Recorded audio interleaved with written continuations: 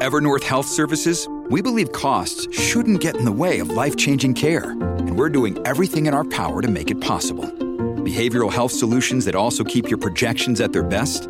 It's possible. Pharmacy benefits that benefit your bottom line? It's possible. Complex specialty care that cares about your ROI? It's possible. Because we're already doing it. All while saving businesses billions. That's Wonder made possible. Learn more at evernorth.com/wonder.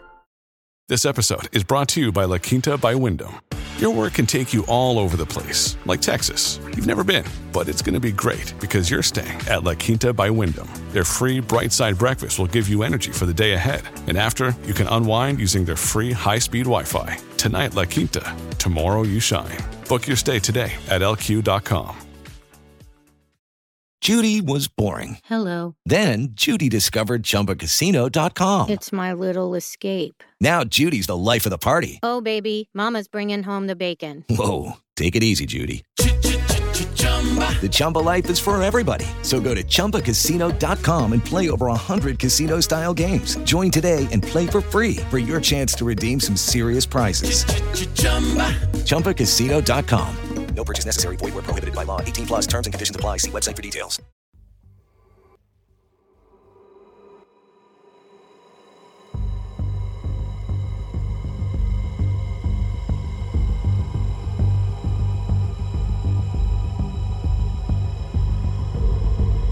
The September the 11th attacks were a series of 4 coordinated terrorist attacks by the Islamic terrorist group called Al-Qaeda.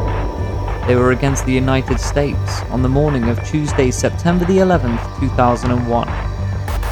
The attack resulted in 2,977 fatalities, over 25,000 injuries, and substantial long-term health consequences, in addition to at least $10 billion in infrastructure and property damage. 9/11 is the single deadliest terrorist attack in human history, and the single deadliest incident for firefighters and law enforcement officers in the history of the United States, with 343 and 72 killed respectively. Suspicion quickly fell onto Al-Qaeda. The United States responded by launching the War on Terror and invading Afghanistan to depose the Taliban, which had failed to comply with US demands to expel Al-Qaeda from Afghanistan and extradite their leader, Osama bin Laden. The destruction of the World Trade Center and nearby infrastructure seriously harmed the economy of New York City and had a significant effect on global markets. Wall Street was closed until September the 17th, and the US and Canadian civil airspaces until September the 13th. It completely shaped the way that you travel through airports. The way that you live your life would be forever changed by the events of 9/11. Tonight on TTM Conspiracies, we take a look at some of the more grey areas and try to put a different perspective to the official narrative. Welcome to the TTM podcast. So James, we're back again. We are. How are you doing? I'm doing well. I'm certainly doing better than the last time I saw you when I had a bit of a cold. Yeah, I remember it was a difficult one. So tonight we leave the big kickoff behind on TTM Sports and we pick up the TTM Conspiracies part of the show, where tonight we obviously talk about 9/11. Initial thoughts on that? Initial thoughts? It's exciting, actually. We've had a good time doing the sport pods. Now it's time to maybe touch on something a little bit more serious, possibly. Looking forward to it. So what we're going to do is literally dive into all different areas of these attacks from that horrible day, where we talk about the background of the Twin Towers themselves. We talk about the collapse, the attacks on the Pentagon, Flight 93, Building 7, the alleged terrorists, Bin Laden and his links to the Bush family, which are well documented. And then at the end, we'll do a bit of a summary as well. And in the likes and subscriptions and the comments sections of the podcast, please don't be afraid to put what you think happened. First of all, we're going to kick off with a brief history of the Twin Towers themselves. So, James, do you want to take that one away? Yeah, so the buildings were built in 1973. It was at a time where New York as a city was looking for sort of a real showpiece building, if you like. I think it was the largest building in New York at the time, certainly the highest. So the Port Authority group of New Jersey and New York, they decided they were going to build this thing, and they looked at many sites. One of them particularly well known is down on the Hudson River. Was another potential site. This is the one they went for, right in Manhattan down there. This was built in 1973 by Minoru Yamasaki, who is the architect. He came up with the specific idea for the Twin Towers. Random fact on Minoru Yamasaki: he was afraid of heights. Really? Afraid of heights, and he constructed some of the biggest buildings ever known to man at that particular time. So well done, Minoru. It was at the time it was built. I think the David Rockefeller was involved in the conception of it. Certainly the idea of it. It was a very successful project in the end. A lot of big business in there. Incidentally, there was an initial attempt at bombing at the World Trade Center, which happened in 1993. This was actually it was a car bomb. It was actually in a truck. So there was a truck driven into the underground parking lot down in the bottom of the World Trade Center, and 6 people were actually killed. The intention was to bring down both towers, but that didn't happen. So the attack was actually carried out by a guy called Ramzi Youssef. He was made as the ringleader for this one, and he was a Kuwaiti national. There's a lot of weird things going on with this one. Some FBI involvement.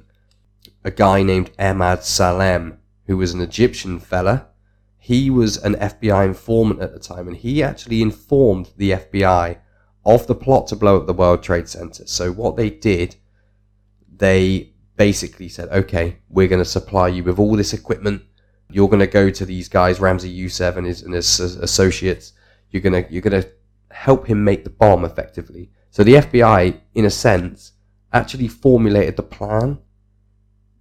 But the aim was for them to make the bomb was going to be fake. Right, okay. Obviously, in the end, it didn't turn out that way. So the FBI were aware that this was going to happen at the time. They knew there was a plot. They knew there was going to be a bombing. They even participated in certainly facilitating, giving the tools to carry this out. So we talk about potential FBI involvement. I do have some statistics that I've pulled up from the American people themselves as to false flag operations, as if you were. For instance, did you know that in 2006, a poll into the Twin Towers and those horrible events of 9/11 that we are talking about, 33% of Americans believe that it was an inside job. I can also tell you that 50% believe that Pearl Harbor was a false flag operation. They knew that the Japanese were plotting to carry out those attacks at Pearl Harbor. And for a nation to have 50% of its occupants to believe that was an inside job smacks of real distrust in their government. And also, again, with Lee Harvey Oswald, the killer or alleged killer of President Kennedy, over 73% believed in 2003 that this was potentially also a false flag operation.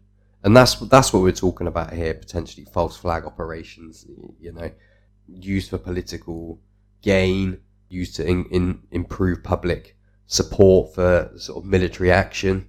Touching back on the 1993 bombings, another main suspect, an associate of this Ramzi Youssef, was a guy named Mohammed Salameh, and he was actually arrested in the aftermath of the 1993 bombings at the World Trade Center. He was arrested. He was then released.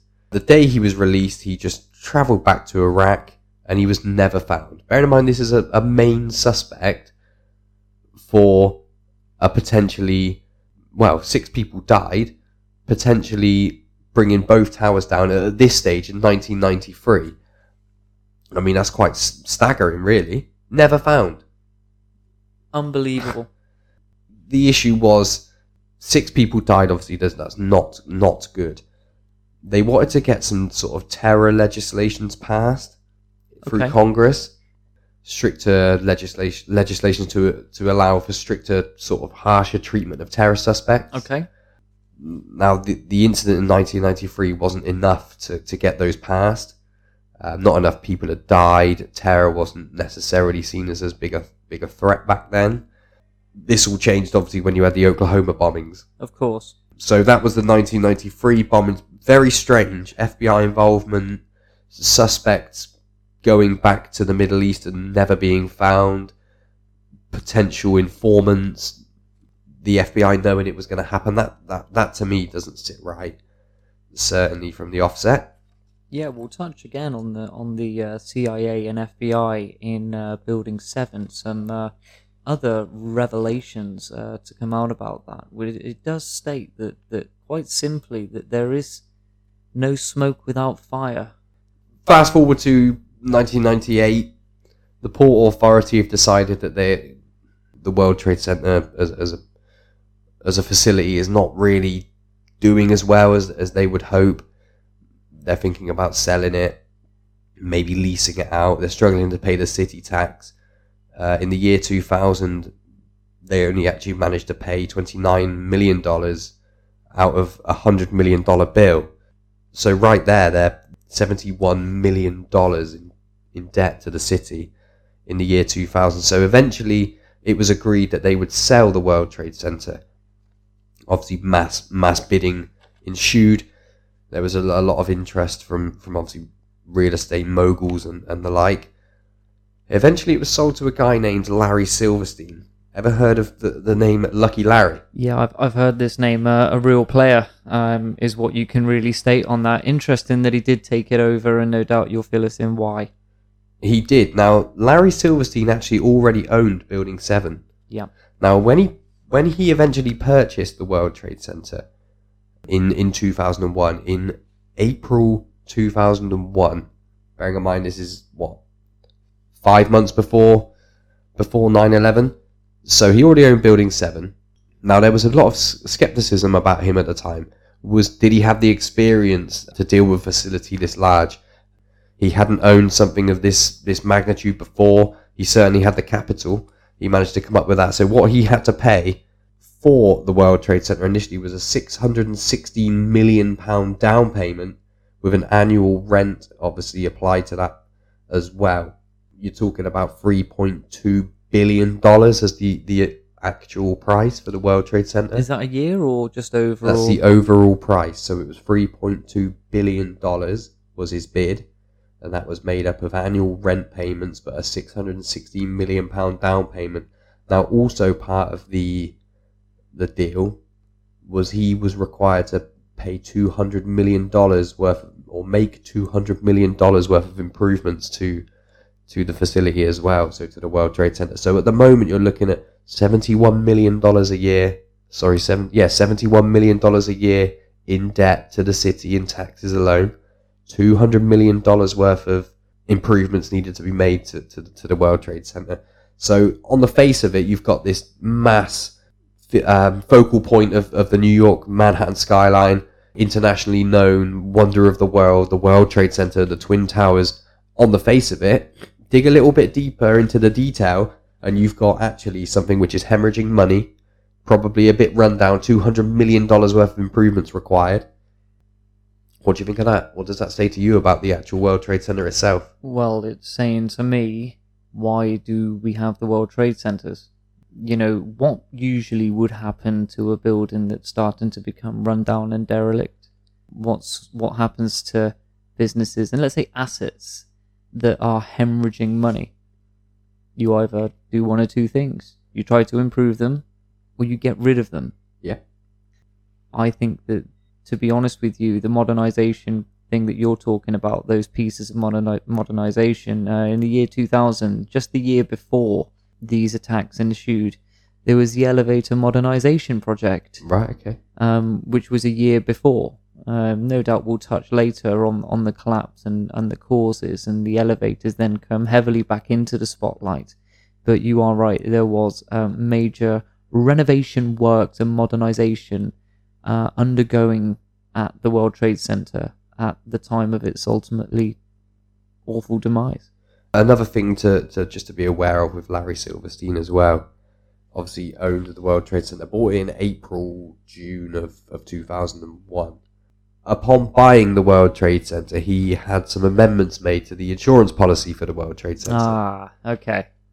Now, one of those amendments included the inclusion of a policy which actually covered the buildings themselves for acts of terrorism. Bearing in mind this is June 2001, so he had a clause in his insurance policy added in to cover the buildings for the event of a terrorist attack. June 2001. Larry Silverstein was known very famously for having breakfast in the World Trade Center every single day. 9 o'clock every day, World Trade Center, Larry Silverstein would be there. Funnily enough, on the morning of September the 11th, 2001, his wife had booked him a physical examination. He didn't have breakfast in the World Trade Center on the morning of September the 11th. Very out of character, very strange. It's all starting to really start to come together a little bit here, isn't it? It doesn't look good, does it? Let's be honest. It doesn't look good to me, no. So, after obviously the terrorist attacks, of course, Mr. Silverstein, well, he's going to be claiming on his insurance policy at the end of the day, isn't he? So he actually, instead of claiming for one terrorist attack on one facility, he claims 2 separate incidents, one on each building. He takes it all the way to the high courts in America, and he's awarded $4.2 million in a court of law in America. 4.2 million or 4.2 billion, sorry. I was going to say, my God. He is awarded $4.2 billion in an insurance claim against 2 separate terrorist attacks, one plane into the North Tower, one plane into the South Tower. Bearing in mind he's just spent $3.2 billion on it. He's made $4.2 billion back. He's put a £616 million down payment down, and that was probably about it. And he's made $4.2 billion. That's some profit. It is some profit. I mean, you've got to, again, you tend to try to stand back and look at it. Is it a cruel twist of fate that when he took out that insurance policy literally just a couple of months before the terrorist attacks for the insurance to include a terrorist clause? Was that a cruel twist of fate? Or was it something more sinister? I'm only looking at the facts at this stage. Yeah, I mean... That's all we can do. Yeah. So that's a brief background of the World Trade Center. Do we have any more on that, or can we move on to the morning of September the 11th in New York City? Let's move on. Let's move on. Okay, so early in the morning, midst of rush hour traffic, in the busy cosmopolitan city of New York, Manhattan, downtown. You can imagine it now. The buses whizzing past, the taxis, the yellow taxis beeping their horns, thousands of people on the streets.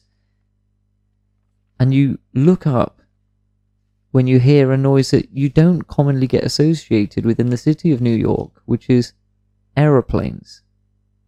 A sound of a jetliner proceeding to slam into one of the Twin Towers. Unfortunately for those souls in that building, not only is the plane crashed into the building, it's also vaporized inside the building, and panic ensues. So from this point on, the calls obviously now start to look at the emergency services, to look at exactly what on earth is happening at the World Trade Center. The news crews begin around the world to circulate on the city, and again, the second tower gets hit by another plane. And at this point, there are real issues. But you do have some information, James, relating to potential explosions before any aeroplanes did in fact actually impact the buildings. Yeah, so there's multiple reports of eyewitnesses, people who were inside the basement of the World Trade Center, actually saying that the explosions were heard before the planes hit. Right. There's a clip I've seen on a documentary, and it's back to back clips. It's just person after person after person, obviously being interviewed in the immediate aftermath of the attacks, and they're being asked, what happened, and every single one of them, about 15 people, explosion. And they're all saying explosions. They're not saying crash. They're not saying planes. They're not saying, they're saying explosion. I'm going to be honest with you here. A lot of first responders were claiming flashes and explosions. Yeah. And this was obviously before the planes had even hit. That's a hell of a statement and a hell of a claim. It is. To come out on. Again, why would anybody lie? Who's going to lie about that? You know, this is in the immediate aftermath. At this point, nobody's even sure if it's terrorism or what. They're literally going on impulse at this point. They've just been involved in a traumatic experience, and they're saying, "Oh, it was an explosion. I heard an explosion." Yeah, all right, a plane hits into a building. It's going to sound like an explosion, but these were people saying there were explosions before the planes hit. People in the basement. The guy was saying that he watched the guy. It was an explosion. He watched one of his colleagues get thrown into a brick wall because of an explosion in the basement. It's quite outlandish, isn't it? It's unbelievable when you consider the size of this basement. I mean, this isn't a normal one-floor basement in the World Trade Center. This was set over multiple levels. There was an underground car park. There was a subway station. There was a shopping precinct. And underneath that, there was the bank. Another podcast that we could always talk about is the missing gold from the World Trade Center that day. The gold that was located in that bank was also reported as missing.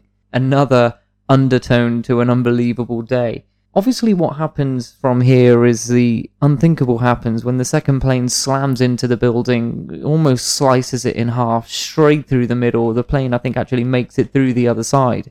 A horrendous thing to witness. What I can always remember as a young child watching this was just shock. The first plane had hit, my father had Sky News on. When the second plane hit, one word circulated around the world, beginning with T and ending with M. And that was terrorism. Yeah. There's absolutely no doubt about that whatsoever. The buildings then collapse. When these buildings collapse, they collapse in a way that's caused debate.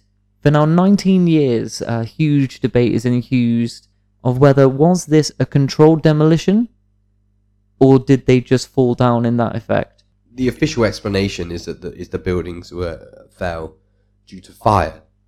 Fire from the jet fuel. I mean, the fire was burning in the buildings for about, it was like a 45 minutes or something like that before the first building fell. So what the theory is that the jet fuel caused these intense fires that then melted the steel columns that go up through the middle of the building. Yeah, you're right. On March the 29th, 2009, some investigators undertook a rough cut test in New Mexico where they concluded that the temperature for jet fuel to start melting these steel columns enough to weaken them for the buildings to collapse had to be at 26,000 degrees. Now, what I can tell you is that the temperature at the World Trade Center wasn't 26,000 degrees. So straight away, there's an anomaly right there, that it wasn't at 26,000 degrees.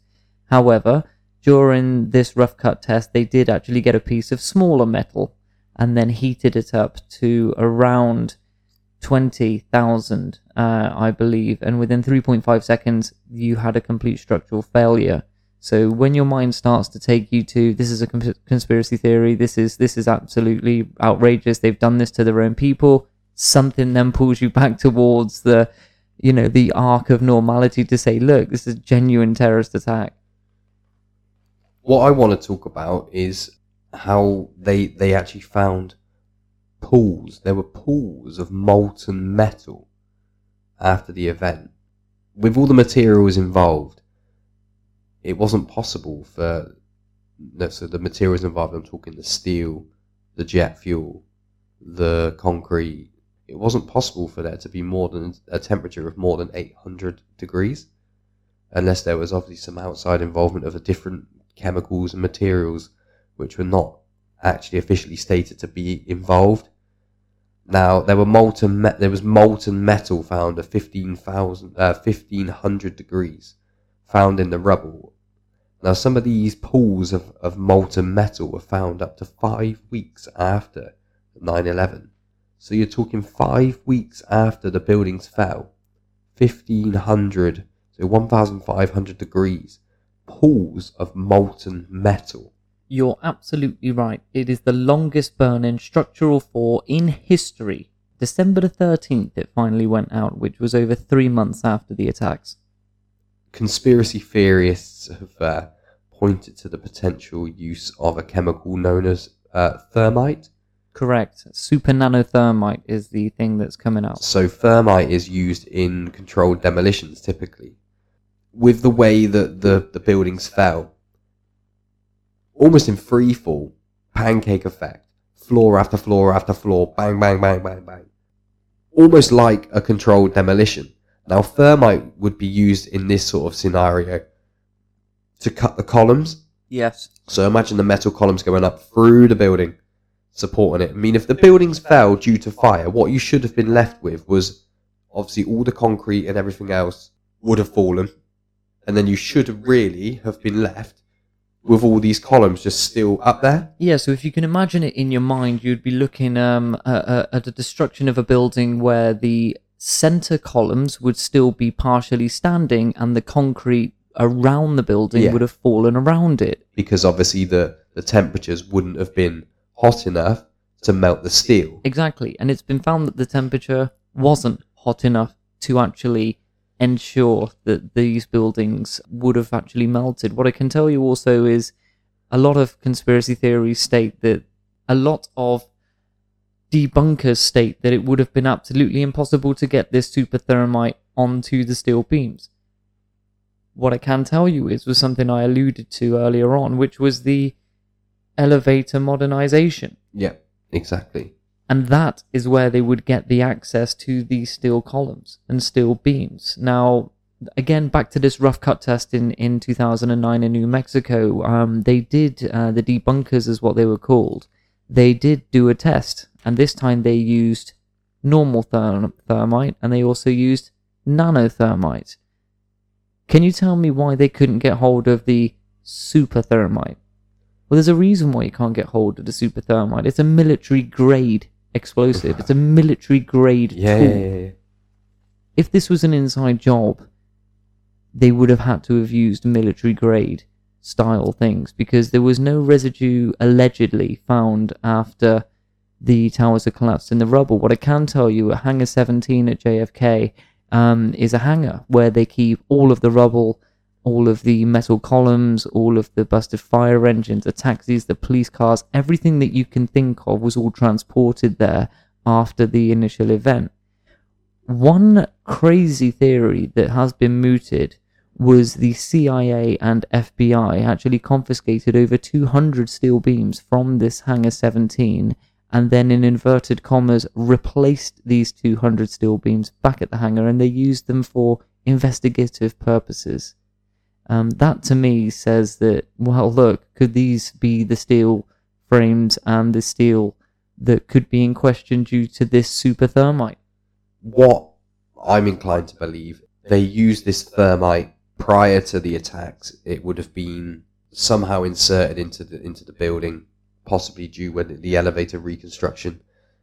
They would have inserted this thermite in order to allow for the columns to be cut.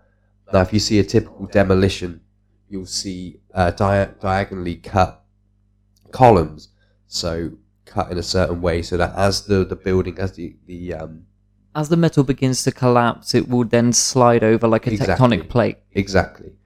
Now, thermite is used for creating extremely hot temperatures in a controlled area, such as in controlled demolition. So it's a typical feature of a controlled demolition is the use of these sort of things, chemicals.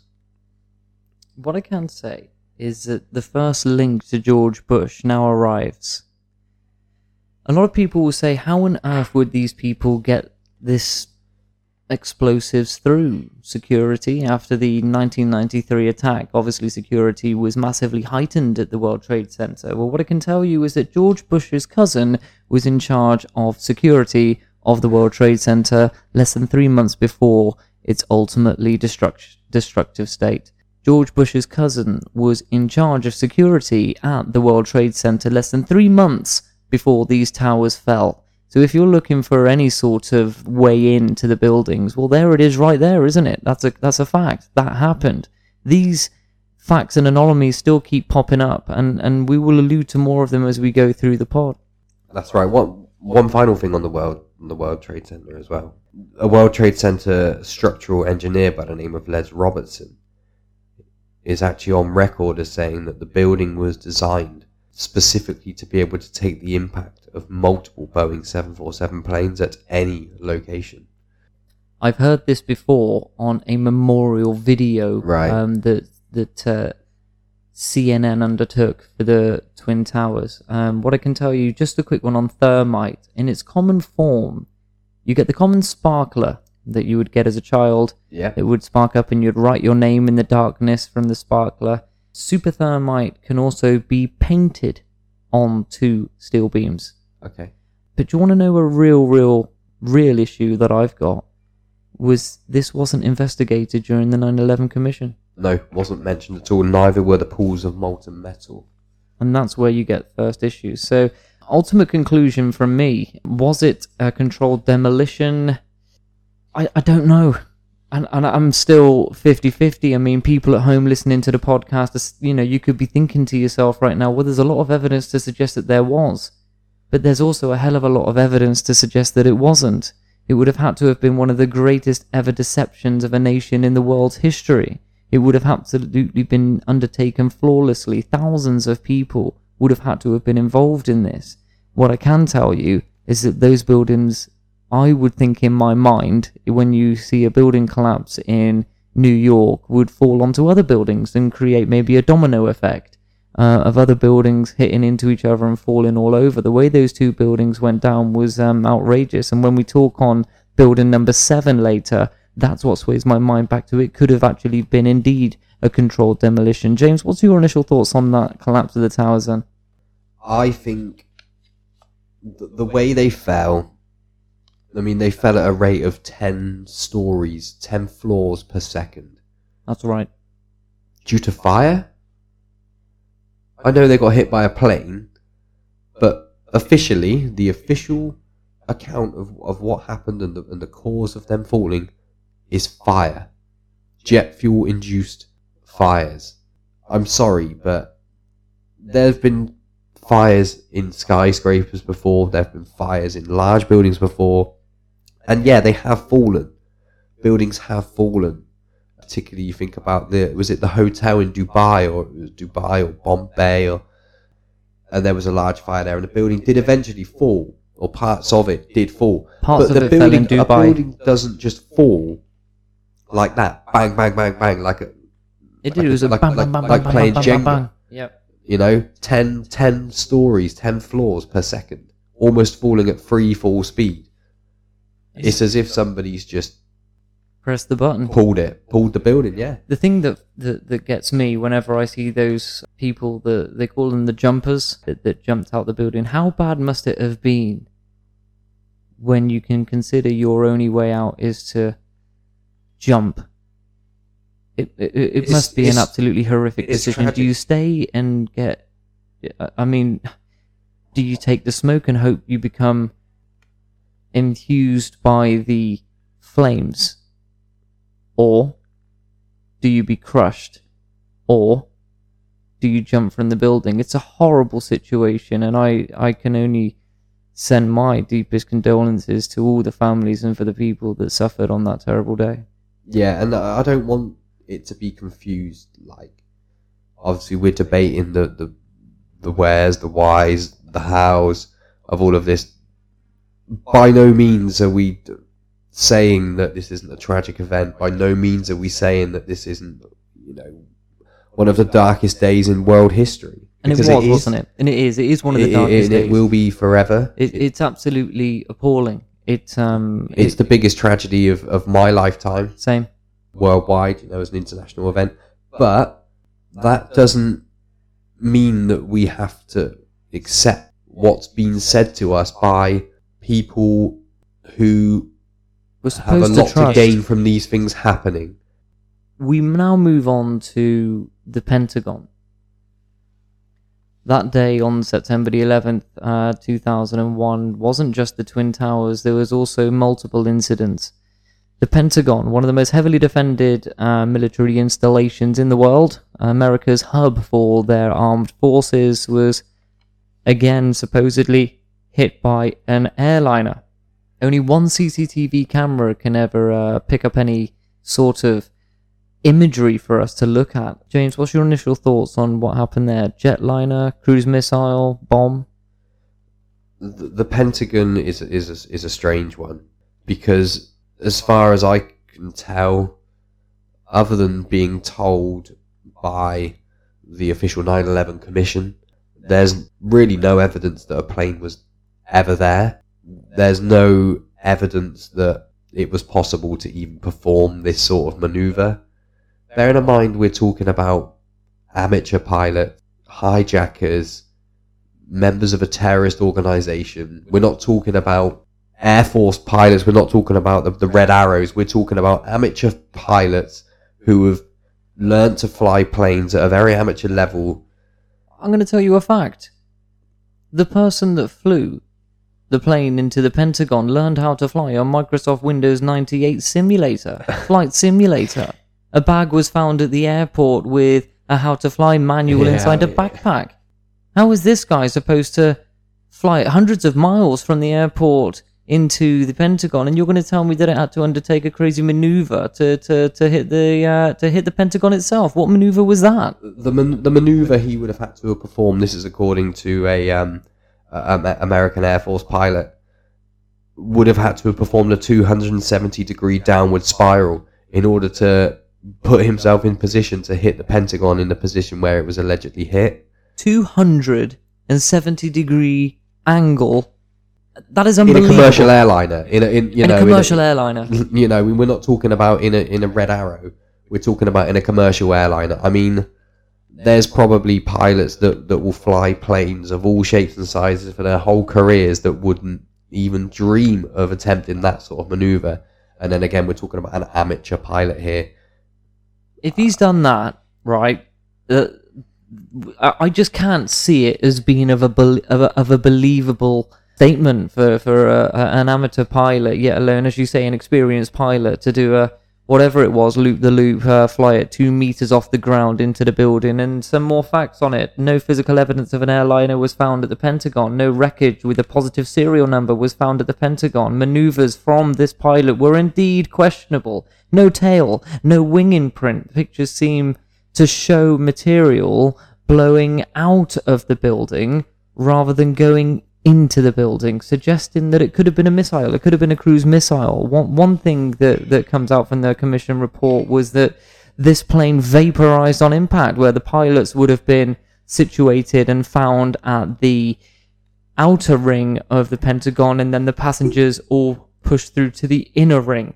Yeah, these particular aircraft as well, they ran on 2 Rolls-Royce engines made of steel and titanium. It's scientifically impossible for 12 tons of steel and titanium to vaporize. It's not possible. On impact, no sign of it, but then they did also discover DNA and fingerprints. So you're telling me 12 tons of steel and titanium vaporizes with no trace of it whatsoever, but DNA and fingerprints survived? There's a lot of unanswered questions here, and a lot of things are not adding up. Where you look at the rendering where the people at the University of Purdue undertook a 2-year study to complete a full render of not only the Twin Towers but also the Pentagon as well, and they concluded that indeed it was a terrorist attack. Now, these people could have been put up to it, but one thing that doesn't add up is on a lot of images that you see, the whole of the Pentagon doesn't actually match up to the size of the aircraft that was supposedly hitting the building. What you were going to get is a long tube which creates a hole. Yeah. But they're missing one crucial element. The wings. Yeah, the wings. Another strange thing about the Pentagon situation. The next day, CIA agents gathered any debris from the lawn in front of the Pentagon where the plane is allegedly hit. This didn't become a major crime scene. This didn't go through a thorough investigation. This didn't go through forensics. No, they dumped dirt, sand, gravel, mud over the entire lawn to quite literally cover it up. So you're saying that even now there could still be potential items of interest under the lawn of the Pentagon? Potentially. Yet it also states that no physical evidence of an airliner was found. So what they're going to be covering up was just surely debris coming out of this. Debris.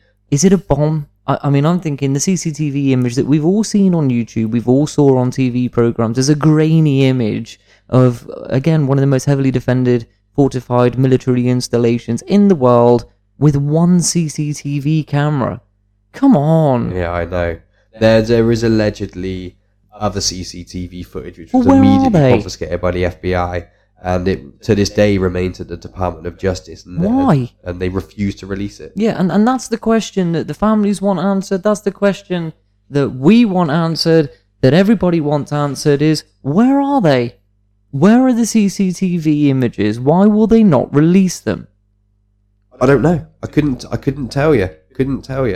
The Pentagon final word from me is I genuinely think that's a more conclusive terror attack than the Twin Towers for me.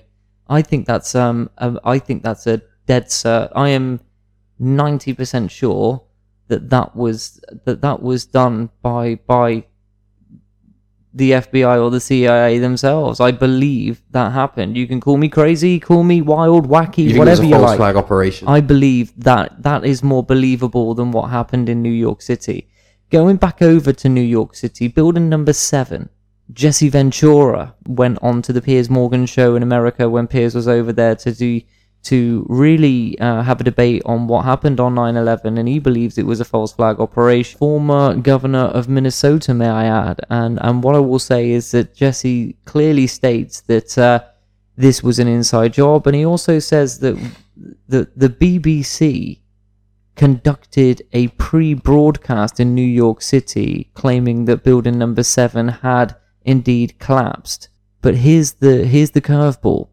As that broadcast is being recorded, the building is behind her and it's still standing. It's not collapsed yet. And then guess what happens later? The building collapses in a perfect pancake effect as the Twin Towers did. Now, this wasn't hit by any airliner. This wasn't hit by any fire. How on earth could that happen? Do you have any information on that, James? Well, the building 7, again, the official word is that it fell due to fire, owing to the debris falling from the fall of the building, the north and south tower. That's the official line. Again, much like the Twin Towers, molten metal was found underneath in the rubble.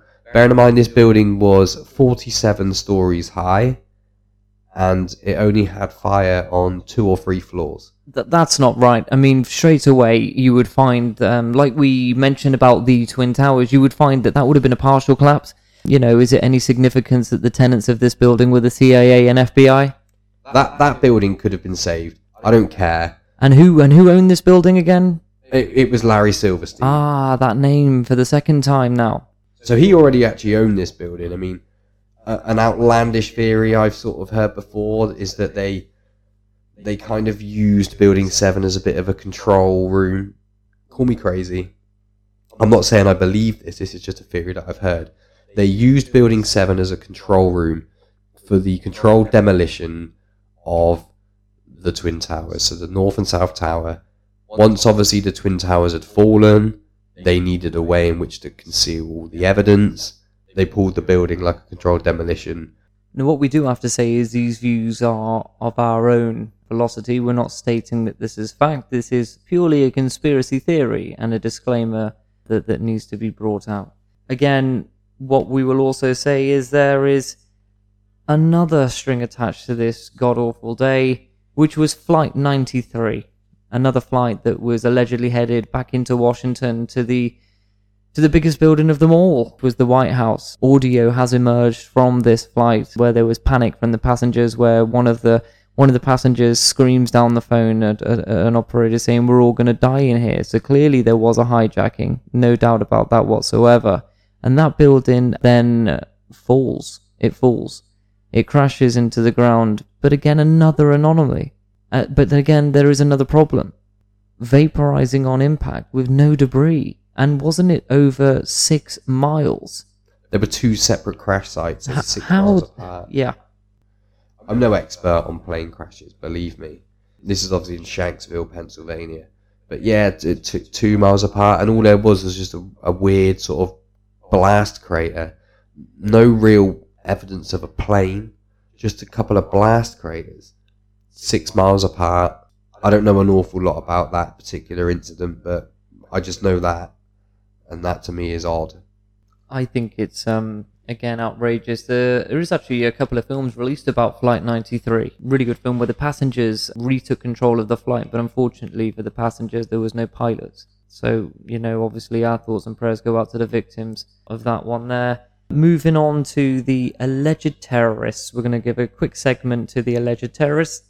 James, take it away. So, with regards to the terrorists, obviously the main one everybody hears about is Osama bin Laden. Who was responsible for 9/11, you ask? Well, it was Al-Qaeda. That's the general answer you get back from people, isn't it? Yes. It was Al-Qaeda. It was Osama bin Laden. It was Al-Qaeda. Correct. There's also a theory that there was no prior warning. There was no prior warning. It was without warning. In the days after 9/11, Condoleezza Rice, George Bush, Mr. Dick Cheney, they all came out and said there was no warning. Not true. 2 years prior, in the years leading up to 9/11, NORAD, which is a North American Air defense. Yep. They actually ran training drills to deal specifically with the potential of planes being hijacked. And one of the targets they used as part of their training exercise was the World Trade Center. A part of Operation Moscow 2000, they simulated planes flying into the Pentagon. It's all a bit too close for comfort. It is. The Federal Aviation Administration received 52 separate warnings about Al-Qaeda in the 6 months leading up to 9/11. At least 12 separate countries warned the US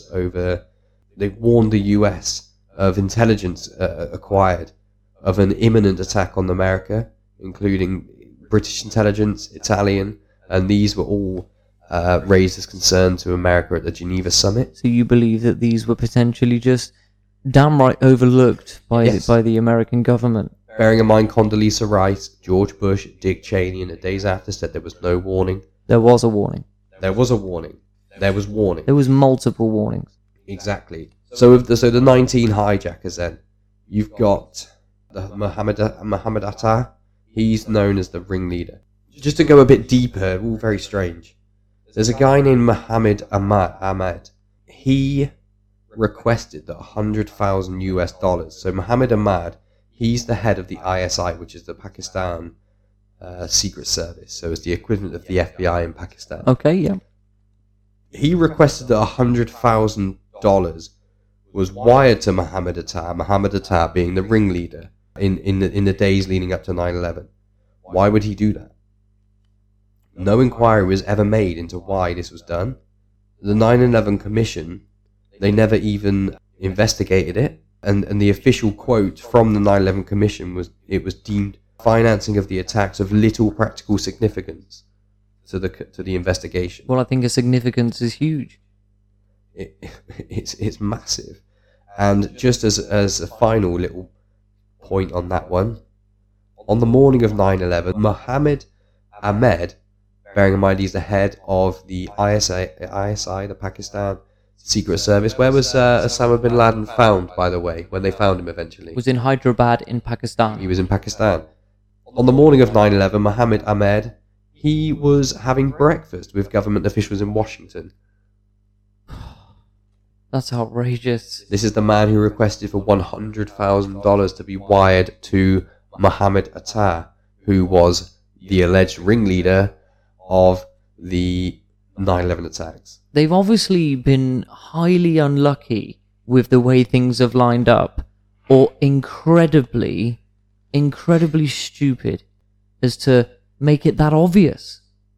I mean, they do say when you're trying to cover something up or you're trying to hide something, what do you do? Hiding in plain sight. Exactly. And is that what they've tried to do? But it doesn't look good, does it? $100,000 wired to the ringleader of the potential 9/11 attacks, and you're sat there having breakfast in Washington on the morning of September the 11th. I know, it's incredible. It is incredible.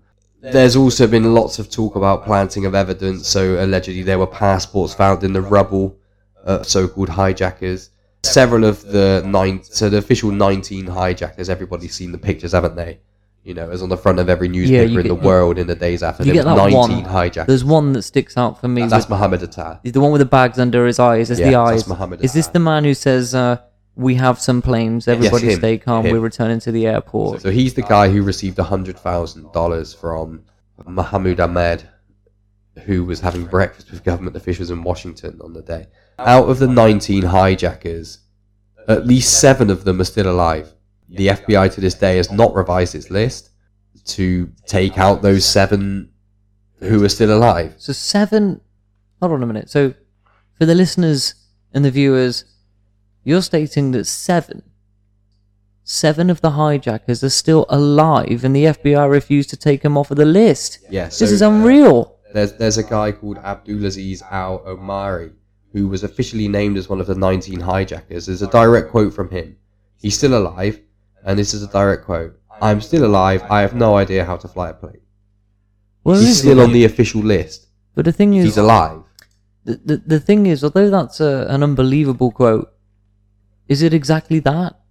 Is it unbelievable? Why has he never come out to the world's press? Has he been paid off? Is he Who controls the world's press? Rupert Murdoch? Who's gonna publish that interview? You would find that the only way to publish something like that would be through an unofficial media outlet that may get closed down before it hits. Exactly. But if that was ever to be found, it would never see the light of day. it's still a highly controversial claim. It's unbelievable. It's unbelievable. Yeah. So at least five of the hijackers, of these 19 hijackers, at least 5 of them are reported to have direct links to US military institutions as well themselves.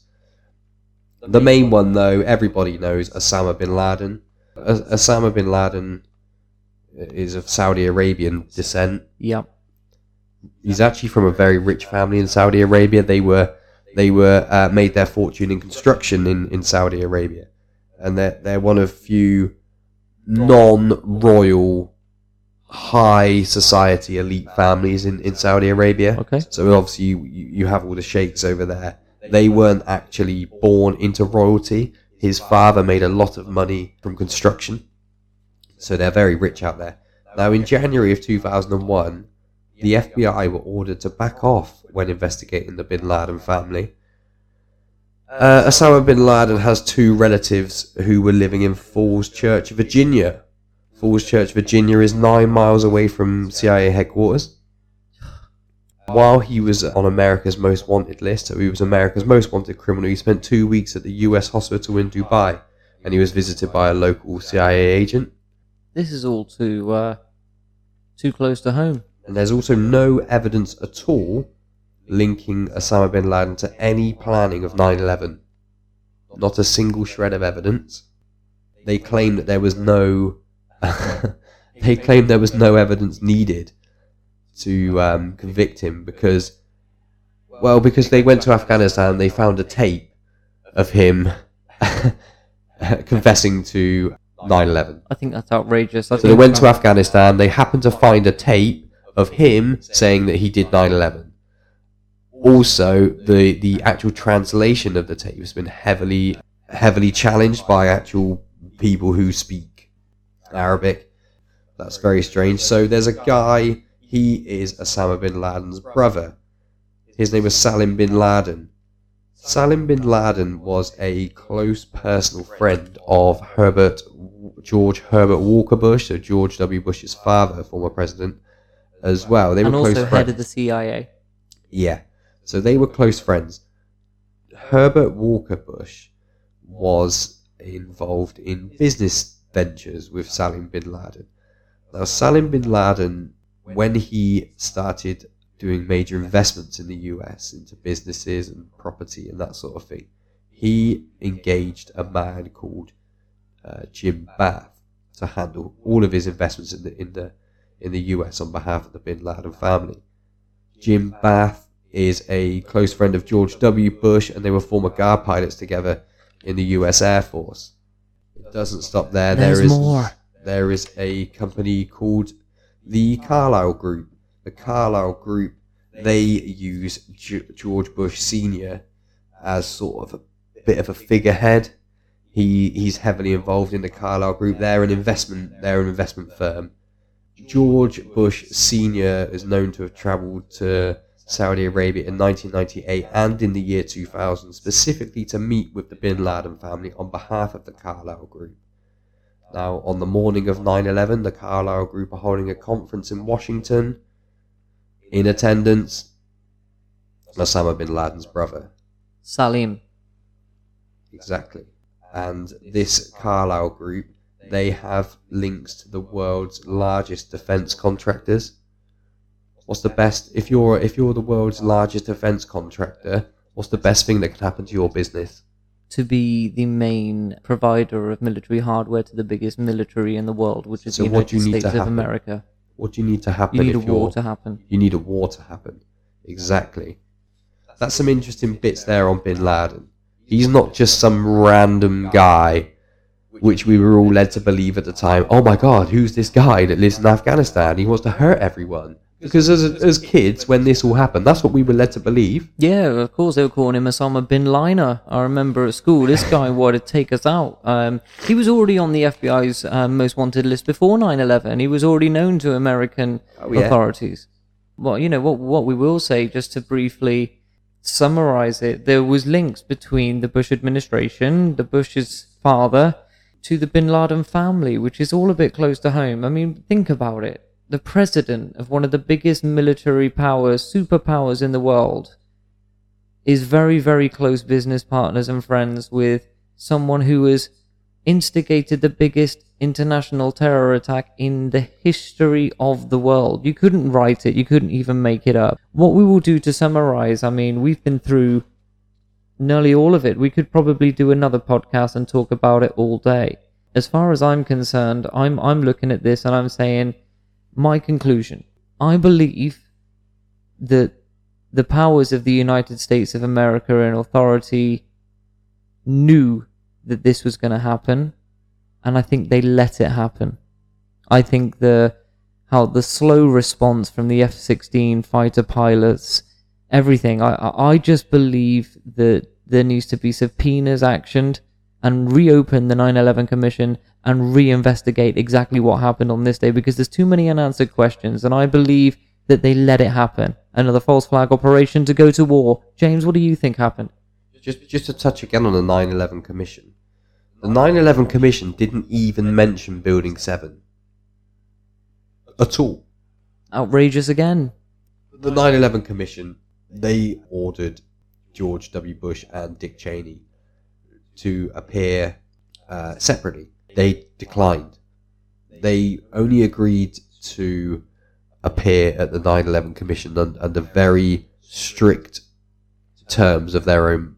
One of those was that they appeared together, despite the request that they appeared separately. One of the requests was that they were not under oath. Why? Not under oath. I don't know why. No press or family members were allowed to be present, and no recording of any kind was to take place during the 9/11 investigation when Bush and Cheney were being questioned. Who was the head of the 9/11 Commission, James? I don't know. It was a guy named Philip Zelikow, and he is a close friend of Condoleezza Rice, and he headed it all up. It seems to be an inside investigation from the alleged inside jobbers, really. I mean, for me, do you think it's an inside job then, James? It's very hard to say. There's so much to unpack, and I don't think we've even really touched the surface of it. No. There's a lot to unpack when it comes to 9/11. If you go down that rabbit hole, you may never re-emerge. You may never know what you're going to sort of find, and depending on where you look, it can take you down different paths. It's one of those things, really, 9/11, and I always say to people, because I've been aware of a lot of these conspiracy theories for a long time, over a decade now, And then people say to me, "Oh, why do you think it? Why do you think this?" And you can't just explain to somebody. You can't just go, "Oh, well, because this happened, or because this happened," because individually these things are not enough. You have to unpack the whole thing. You have to do your own research. You have to go down that rabbit hole yourself if you're willing to be open-minded about it. Because it's very easy to say to somebody, well, 9/11 was Al-Qaeda, 9/11 was an inside job. You can't be so firm on each side. You have to do your own research is the main thing that I would say. The more you look, the more you'll find. Me personally, I think an environment was created at the time where this situation benefited a lot of people. It benefited the Bush administration. It benefited companies like the Carlyle Group, who were massive investors in military equipment companies. It benefited probably the Bin Laden family. It benefited Larry Silverstein. Ultimately, it benefited American interests in the Middle East. It's very difficult. It's the whole thing so shady. You could argue and say it's the back door to war. I think, look, we invite our listeners to really comment underneath on the comments page of our YouTube page when this goes live, to tell us what you think and any other things that you think we should be looking into. One thing that we do have to mention as well, Glamour and Goosebumps, to our people who and our listeners who wouldn't know what that is. We have Kelsey, an American in Dallas in Texas, that has agreed to do another podcast with us. Another one in the TTM conspiracy segment. We have the alleged abduction of Travis Walton. A film called Fire in the Sky was dedicated to this abduction. Kelsey is a makeup artist and also YouTuber that applies makeup and also tells these conspiracy theories. Catch her link in the bio of this video, and just keep a lookout for that one. That'll be a really, really, really good cross-promotional video where we discuss the disappearance of Travis Walton and more on the TTM podcast. We're going to leave you with two inspirational quotes from two former US presidents. The first one is this: "Our enemies have made the mistake that America's enemies always make. They saw liberty and thought they saw weakness." President George H.W. Bush. "America will never be destroyed from the outside. If we falter and lose our freedoms, it will be because we destroyed ourselves." President Abraham Lincoln. Ladies and gentlemen, this podcast is available on Spotify, Anchor, and Apple Podcast. Also available on YouTube. All major social networks are covered by the podcast. Just search TTM Pods. James Hounsell, thank you very much for being another great host on our show. Thank you very much for your time. Have you enjoyed this podcast? Yeah, it's a subject that I always like to get into. I think we should revisit it. I think there's a lot more to touch on. I think we've only just scraped the surface on that. If the demand is there, we will go deeper. Yeah, we could do an episode directly on the hijackers. We could do the episode into the 9/11 Commission report. I mean, live on the podcast, we're discussing what we could potentially do next. What I will say is, ladies and gentlemen, thank you very much for tuning in to the TTM podcast, and we are out. Sports Social Podcast Network. Judy was boring. Hello. Then Judy discovered ChumbaCasino.com. It's my little escape. Now Judy's the life of the party. Oh, baby, mama's bringing home the bacon. Whoa, take it easy, Judy. The Chumba life is for everybody. So go to ChumbaCasino.com and play over 100 casino-style games. Join today and play for free for your chance to redeem some serious prizes. ChumbaCasino.com. No purchase necessary. Void where prohibited by law. 18+ terms and conditions apply. See website for details.